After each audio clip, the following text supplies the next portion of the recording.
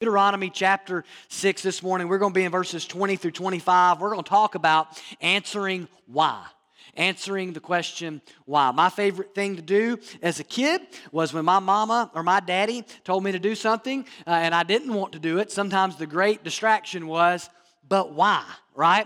You need to go do this. Why? So-and-so doesn't have to do that. You can't do this. Why? So-and-so gets to do that. I need you to go clean your room right now. But why? Why right now, right? Why? Kids are always asking why. I was that way. My kids ask why. It's just kind of the way we're wired, but it's also human nature, right? We live in a culture that's constantly asking why. Why do you believe what you believe? Why do you think that's true? Why do you make the choices that you make? Why do you live that way? Millennials and Generation Z, the generation after that, as they've been termed, are asking a lot of why questions, right? And so, why are things the way they are? Why do you think I should be a Christian? Why do you believe the gospel? Why do you believe Jesus has risen from the dead? If you're a parent or a grandparent or an aunt or an uncle, you're going to get those questions from kids, the why questions around the Christian faith, ultimately at some point. But just living in this world that we live in the culture we live in, we're all getting these questions. And today's message, we're not going to take an apologetic angle for this. I mean, there are times to get into that, right? And to defend the resurrection and defend the sufficiency of Scripture. But today, we're going to be talking more about the motive, the heart motive of answering the why, of why we follow and know and love and obey the Lord. And we're always supposed to be ready to give an answer for that. 1 Peter 3:15 says, "In your hearts, honor Christ the Lord as holy, always being prepared to make a defense to anyone who asks you for a reason, right? For the hope that is in you.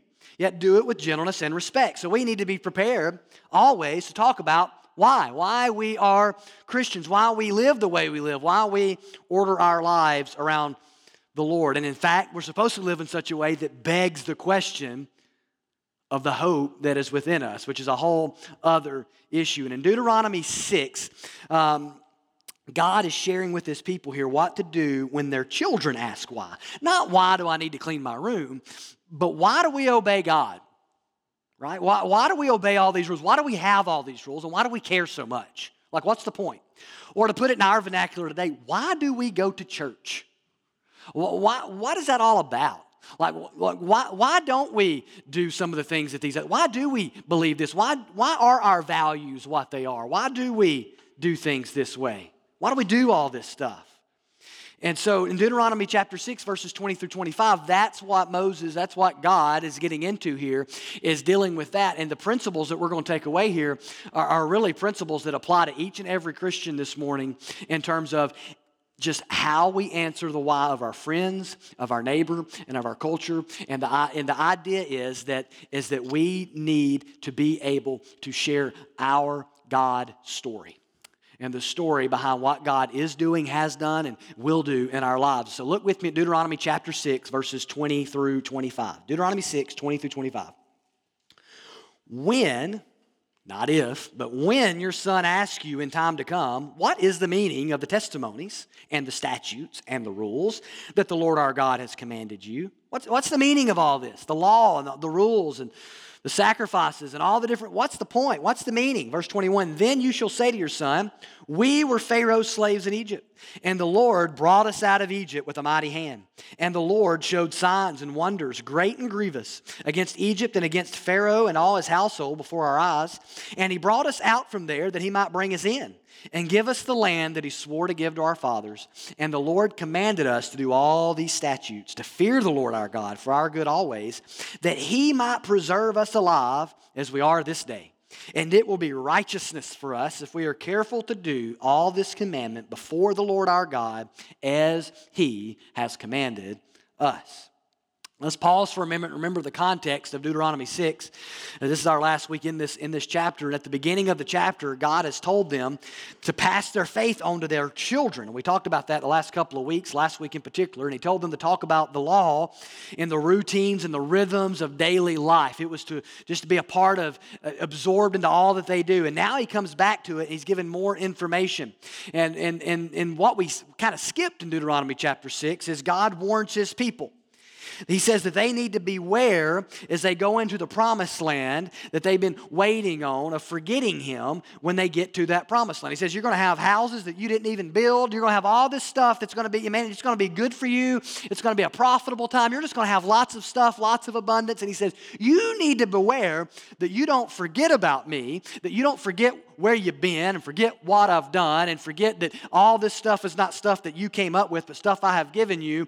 And you start worshiping, he says, the idols of the land. You need to beware of that because it's easy to become spiritually distracted in a land of material abundance. That's just human nature.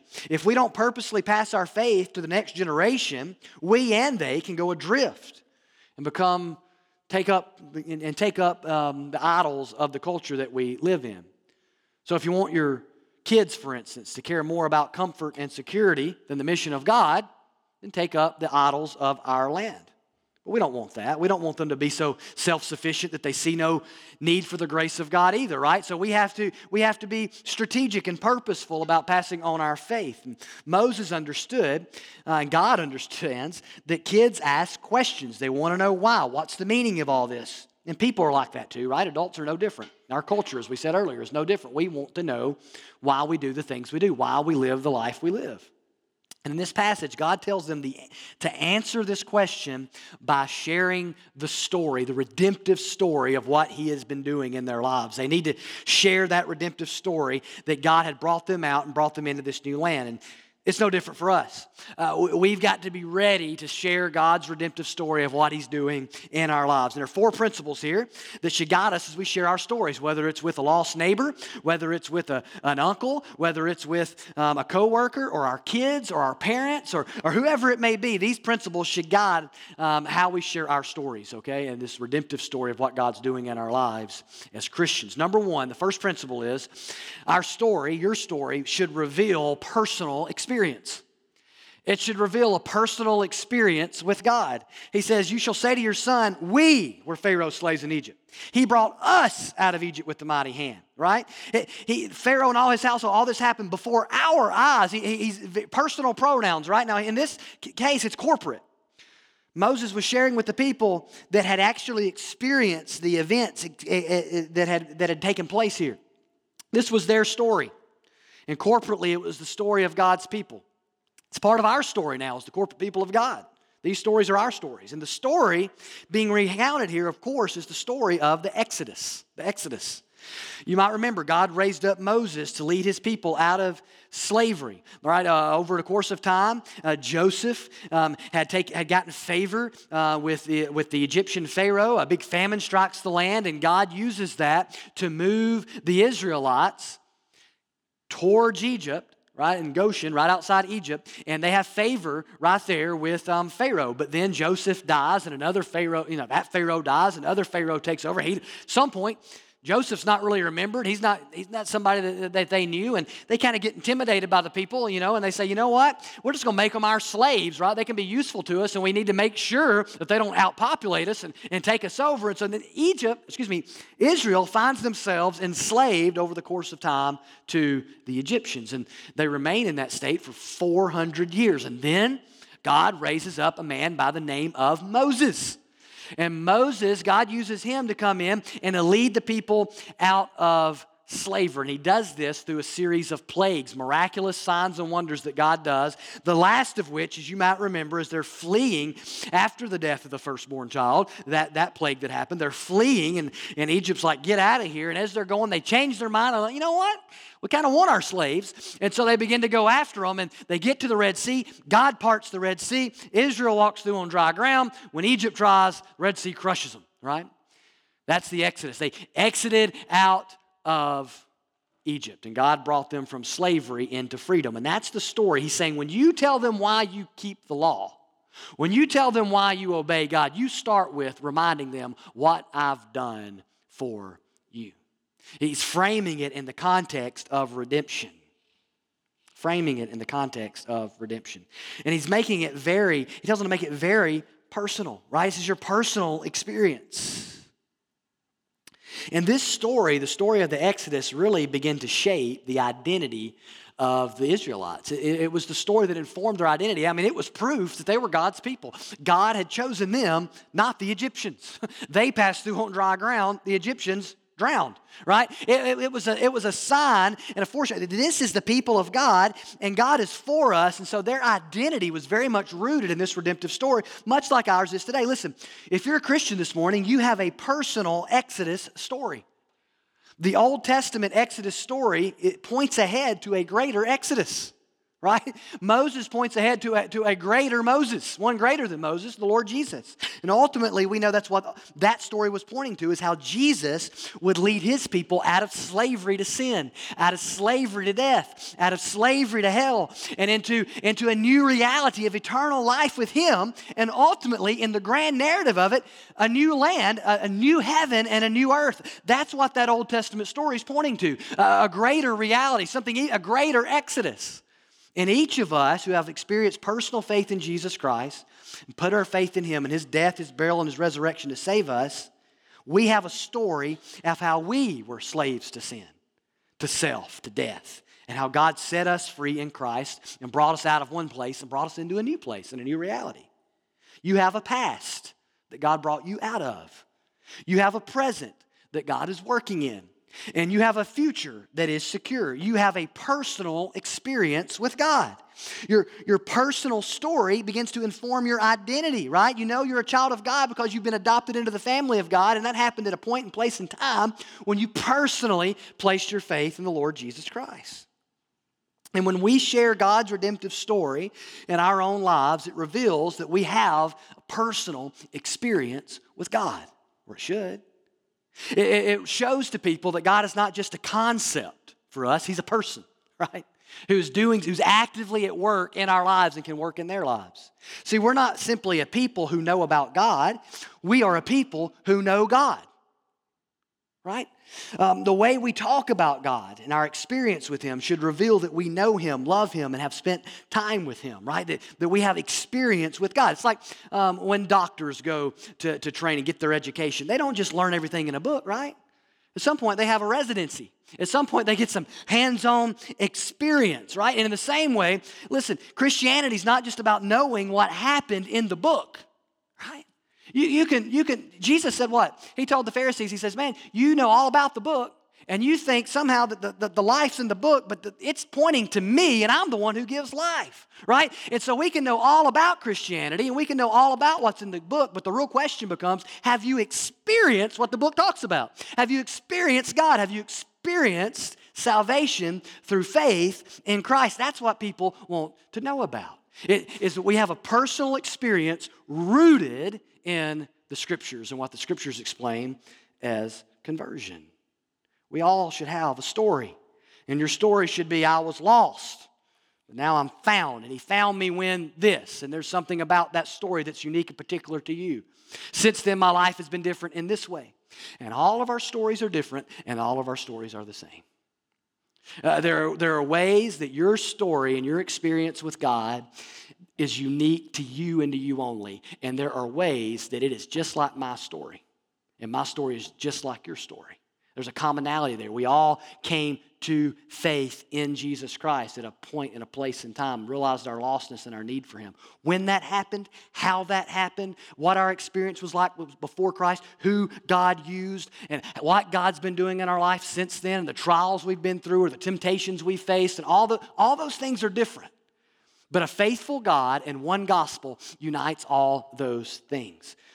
Do you have a personal story that shares your personal experience with God? Do you talk about God with your family and with your friends and with your kids like you know him?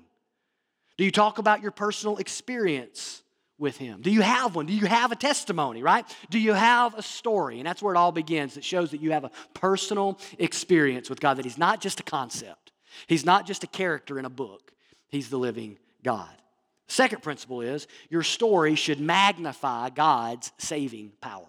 Your story and my story, our stories should magnify God's saving power. He says this, you say this, and the Lord brought us out of Egypt with a mighty hand. We were slaves, and the Lord, Yahweh, brought us out of Egypt with a mighty hand. When you read this story, who is the hero of the story? It's very clear that God is the hero of the story. Moses isn't the hero of the story. Israel's not the hero of the story. God's the hero of the story. Yahweh is. He brought us out of Egypt with his mighty hand. We were slaves. We had no hope. It was all God. He rescued us. See, they talked about God like he was the hero. He was the one that did the saving. Imagine if the story would have been this way instead. Well, kids, at one time we weren't as free as we are now. We lived in this place called Egypt, and we weren't in the best of situations back then. Then one day Moses showed up, and Moses saved us. Yeah, he was a great leader. He did magic tricks and got us out of that place. And we ran out of there, and they chased us, and then we got to the Red Sea, and man, Moses, with all of his magic, he was able to open that sea for us.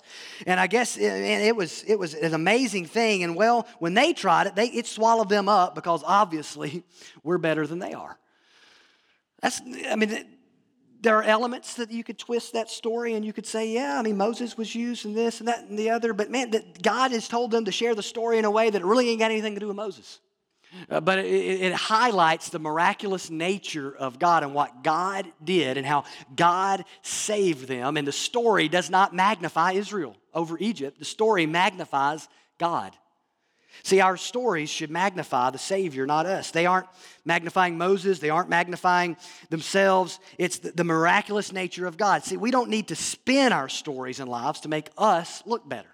But that's our nature, right? That's our culture. Our culture is we're constantly trying to spin our personal narratives to make ourselves look as good as possible. That's basically all social media is. It's us writing our personal stories for all of our friends to see and doing it in a way that makes us look as good as possible. I was thinking the other day about LinkedIn. Who has LinkedIn? Anybody in here have LinkedIn? He's got LinkedIn. A few people have LinkedIn, 5, 6, 8. Okay, several people have LinkedIn. Some of us, you're like, what is LinkedIn? Okay, it's a social media app. It's one that's more career-oriented. But when you go on there sometimes and you look at somebody's LinkedIn, and they'll be endorsed for certain things, right? And so if you looked at mine, it might say endorsed for Bible teaching or public speaking. And all these different people can endorse you. Like somebody's in marketing, or they've been endorsed for marketing or sales or business leadership and consulting and all these different people. And they'll say they'll have 40 endorsements for this thing and 30 endorsements for this thing. And not once have I come across there where it's like 40 people have endorsed this person as a major jerk, right? Doesn't happen. 35 people have said this person is horrible at their job. You know, it's like none of it, it's all crafted in such a way that everybody's LinkedIn page, they look like an expert, right? On everybody's Facebook page, they look brilliant. On everybody's Instagram, they look like the perfect family because we like to craft our narratives in a way that spins it so that we look kind of perfect. But see, here's the thing. Our stories, we know, aren't that clean and aren't that perfect, and they're not supposed to magnify us. They're supposed to magnify God. We're supposed to actually look and sound like a people that needed saving, that needed a Savior. We have a past that God saved us from, and it's okay to tell your kids that you were and would be lost without Him. We need to make sure God's the hero of our story, and more specifically, Jesus. You know, I've heard people share their testimonies that can talk about salvation and the name of Jesus never be mentioned. And I wish I could say that's only happened a time or two, but it happens a lot. Say, tell me your story. Tell me how you became a Christian. And they'll hem-haul around, and they can take 10 minutes, and the name of Jesus never be uttered from their lips. And listen, that might be a story, but that's not a conversion story. If Jesus is not in the middle of your story, saving your wretched soul from your sin, you might have a story, but it ain't one of conversion. I'm not saying you're not saved. I'm saying Jesus shouldn't be an afterthought, right? He shouldn't be something like, oh yeah, well yeah, of course Jesus. No, He's like the story, right? He's supposed to be like the very center of our story and how we came to faith, because we came to faith in what? In Him. He's the hero of the story. I can't tell my story without Jesus. And the testimony without the gospel, without Jesus, is just a story, but it's not a conversion story. And listen, you can magnify God's saving power in your life without glorifying your sin, which is a whole other issue. People need to know we're lost, but they don't need, we're lost, but they don't need to know every broken, sinful, spiritually dead habit that we committed. They don't need to know every gory detail of your past, but they do need to know that you're a lost person in need of saving and that you still need a Savior today. As parents, for instance, our kids need to know that we're a huge mess without Jesus, that we don't have it all together. If we have to appear so together for our families that we can't tell them we'd be a hell-bound mess without Jesus, then we might be doing a lot of things, but Christian parenting ain't one of them. Jesus should be the star of the narrative in our families and in our lives. And our friends and families and neighbors and all these people need the same. We need to share our story and our testimony and make sure it's a testament to the saving power of Christ. We are not a people who can simply explain what grace is. We're supposed to be able to show that we are a people who have experienced grace. Number 3, third principle. Your story should highlight God's enduring faithfulness. Your story should highlight God's enduring faithfulness. Look at 23, verse 23, chapter 6. And he brought us out from there that he might bring us in. So he took us out of one place, brought us into a new place, and give us the land, and here's the key phrase, that he swore to give to our fathers.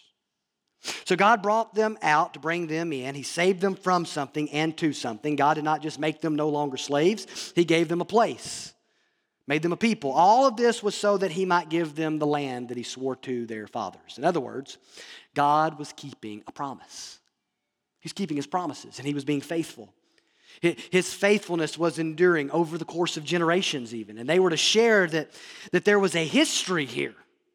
That God had been faithful to his people for generations. That they had to wait. Yes, they had to be patient, but God had not failed them. That there are things that he had promised long ago that had just now come to pass.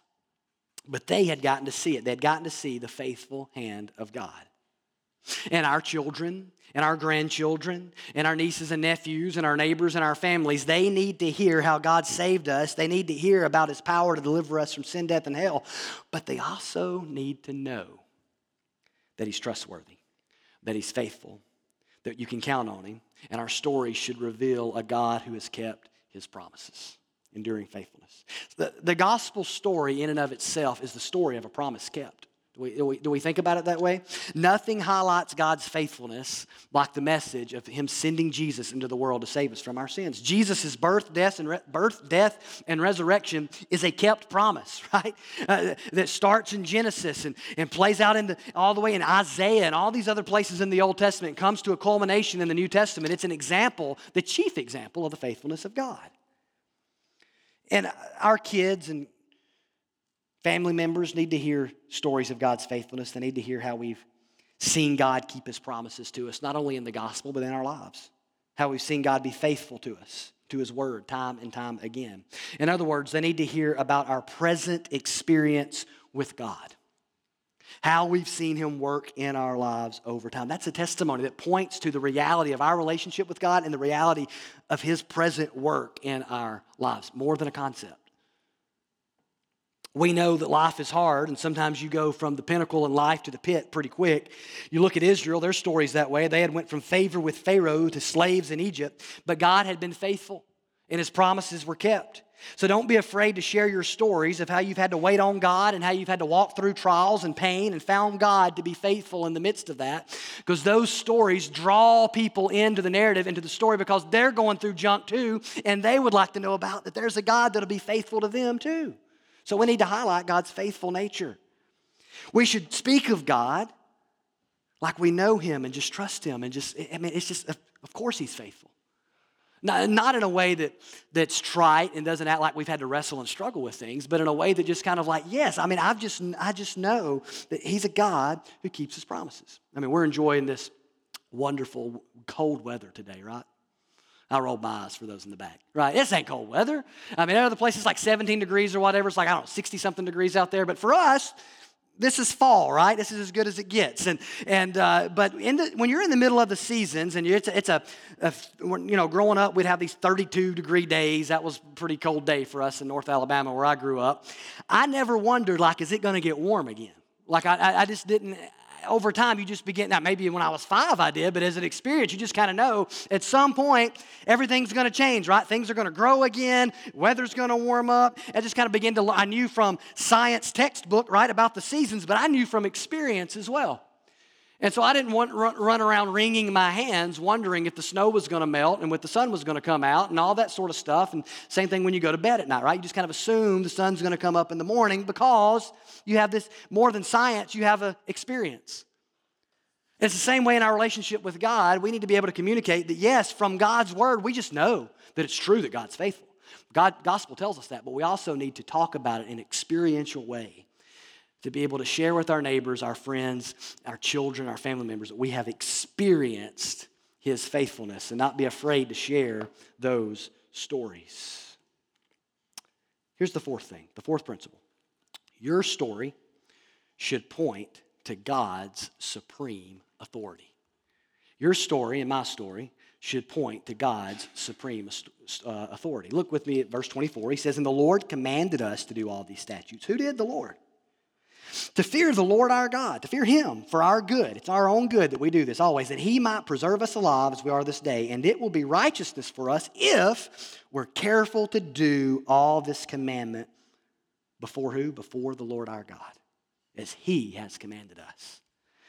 The authority behind what's going on here and why they do what they do is clearly Yahweh. It's the Lord. He's the supreme authority. It was the Lord who had saved them and kept his promise to them. It was the God of grace that they now reminded them to obey. God's commands throughout the Bible are framed by his grace. You see it in the Old Testament law. When you look at when the Old Testament law is given, it's in the context of the Exodus in God's redemptive story. In the New Testament, we see this when you read, you can open up an epistle like Philippians or Ephesians or whatever, and you'll see a lot of do's and don'ts in there, but they're framed in the context of what God has done in his grace through Jesus Christ. And as this section closes, though it's very clear that the person that's the authority figure in the narrative is Yahweh, and he is to be obeyed. He is to be obeyed. He is the one who has saved and rescued, yes, and he is to be obeyed. Our great God who saved us commands us, as he says here, to fear him and to obey him. And he pulls no punches. He says it'll be good for us if we do that. And that hasn't really changed, right? It's better to live life according to God's design than to not live life according to God's designs. And I want my kids to know that they don't need to love and obey God simply because I tell them to, or just because I do. They don't need to find this to be true just because I find it to be true. They need to do it because he's God, because it is true, and he's the ultimate authority, not me. He's in charge. Jesus is Lord, not me. And life works better if we obey God because he's the one that designed life and created life. See, our lives and our stories and our testimonies that we share should, in the end, reveal that we recognize and obey God as our supreme authority, that Christ is Lord. He's the boss. We obey him because they're his commands. He's the one on the throne, not me. So listen, like for instance, think about it this way. Our neighbors need to repent and believe the gospel, not simply because we believe it to be true, not because it works for us. They need to repent and believe the gospel because it's literally their only hope, and they're going to look Jesus in the eyeballs one day and give an account for their lives.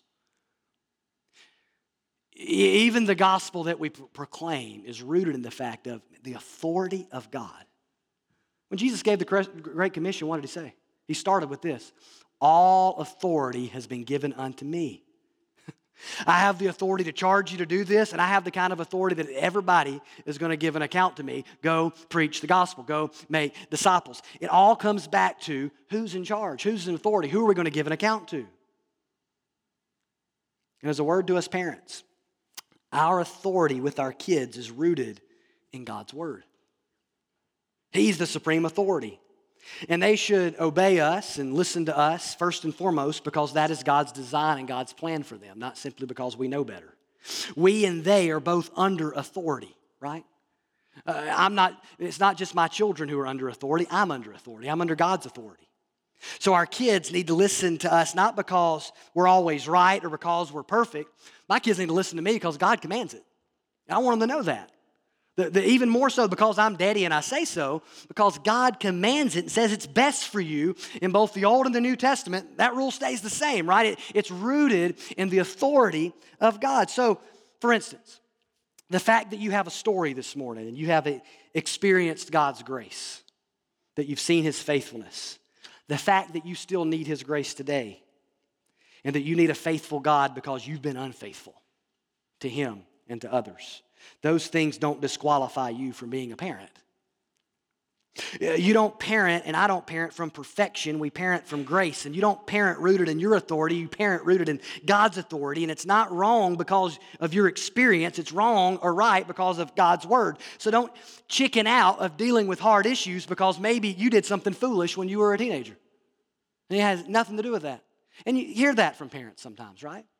They're afraid to step into, especially when the kids get to the teen years, to difficult issues and to coach them and tell them and direct them and what they should and shouldn't do because they look at their teenage years and think, I was a fool. Well, okay, don't let them be a fool, right? Our parenting is rooted in the authority of God in the Scriptures, not just in our personal experience and the great choices we've made. It's true for our neighbors as well. When we're sharing the gospel with people and we're pointing people to Christ and we're helping people make wise choices and we're pointing them to God's design, it's not because we've lived perfectly according to it. Right? The gospel's authority does not come, it's not rooted in the fact that of my personal experience and how well I've lived under the rule of Christ. It's rooted in the fact of Jesus has risen from the dead, and he's God's son, and all are going to, heaven and earth are going to give account to him. So it's rooted in the authority of God. So let me ask you this morning, does your life reveal that God is your ultimate authority?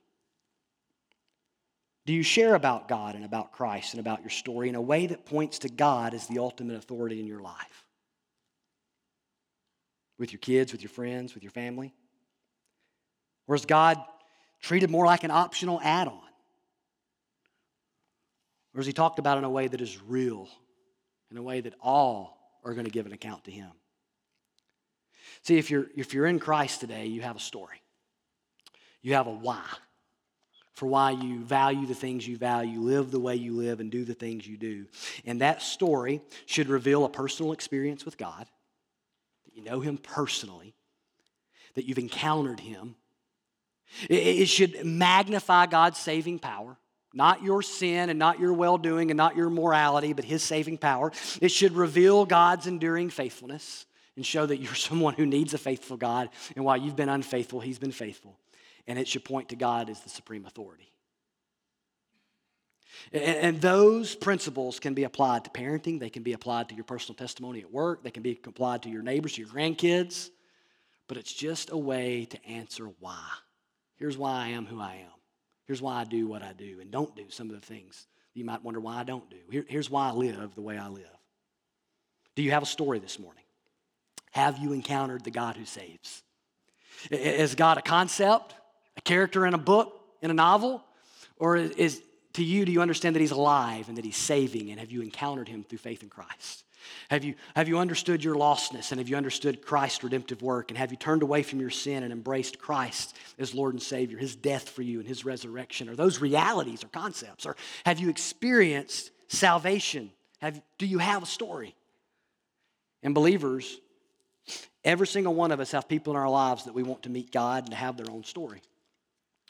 Kids, family members, spouses, co-workers, neighbors. We want to see them saved, or maybe they're saved and we feel like they've gotten away from the Lord. We want to see them in church, whatever the case may be, and we want to see their story changed by the God who changed our story. Then we have to get busy. We have to get busy inviting them into the story of what God's doing. Taking our story and encountering it with them and sharing with them and letting them understand that the God who has and is changing us can change them. We got to cast off apathy and cultural distractions, and we have to live our faith, and we have to live it outside these walls. On December the 8th, we've designated that day as a sort of, for lack of a better term, like a friends and family day. Here's what it is. It's invite day. Everybody's always invited. We're always encouraged to invite our friends. But this is the day where if you've got kids or you've got grandkids or you've got neighbors or you've got a coworker or you've got family that you would like to see in church and they don't really go to church, they don't have a church home, and maybe you've talked around it a bunch, maybe you've said you should come with me sometime. This is the day where you're going to say, on December the 8th, if I need to pick you up, if I need to meet you out front, if I need to take you to lunch afterwards, whatever it is, come with me that day. That morning, we're going to have breakfast here during our normal Sunday school hour, and then at worship, and then we'll have worship together. It's a great opportunity for you to invite somebody. You don't have to invite them to breakfast. They might hate that. They might say, "Let me sleep in," but it gives you an opportunity for more discussion if you want that. The point is, Let's engage in that day.